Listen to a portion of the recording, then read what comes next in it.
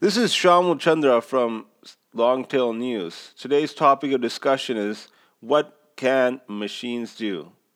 And the thesis of the topic today is basically from a BBC article from September 13th, 2015, where two MIT professors talk about where the big challenges are for humans and where the big challenges are for machines. And essentially, it comes down to 3 points. The first point is machines can't do yet are creative endeavors. Machines can't do social interactions that well, and machines are not that good in physical dexterity and nobility. Now, let's talk about the first one, creative endeavors. Things like creative writing, entrepreneurship, and scientific discovery. Now, let's look at creative writing. I think you've seen all these startups appearing like automated science and narrative science and automated insights that have appeared recently. And what it brings to mind is that there's a lot of work to be done yet in that field because you can't write flowery language. All you can do is have templates, fit the templates, and write the article based upon some statistics and etc. about some sort of topic. Another thing is entrepreneurship. How many people can start a business using a machine? It's not that easy. You don't just have one click and you have a machine that can start a company for you, hire the right people, etc. For scientific discovery, we have all these theorem provers.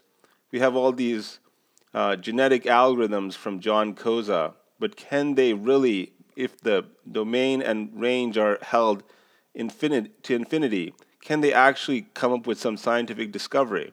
That's yet to be known. So all these things require lots of money and are very rewarding. But they haven't been conquered yet by machines. So that's something on the to-do list for the AI hackers among us. Now, the next thing is social interactions. If you've played Sims by Will Wright, you'll understand social interactions. It's a kind of EQ that you have to do stuff like negotiation or people type of jobs where it's very important that you act very well with people in order to get the job done, to get your tip or to get your high salary. And the better you act in front of those people, the more money you can make. Or the better you take care of that person, the more money you make. So this is my observation, my opinion, is that most of the speech synthesis things are not that good. And because of that, people get very bored and tired when they talk to a machine or interact with a machine. So that's one big problem. And there's so many other problems that are conflicting with what social interaction can do. There's nothing like Her or HAL yet, as far as I know. And in terms of physical dexterity and mobility, how many ballerinas have you seen that are robotic? How many football players have you seen that are robotic? That is a challenge that's yet to be known. Also, cutting a cucumber, cutting a tomato, holding a baby. Are those tasks that have not been delegated to robots yet? That's a big problem. So those are the three topics. Now back to the random discussion point of this conversation. Now, if you look at these three topics, where are we going to go from here? Because right now we're doing memorization, tedious work, and automation with machines. Well, what is the next step to get to these three steps? Well, we'll have to eventually find out why the neurological basis of these three things.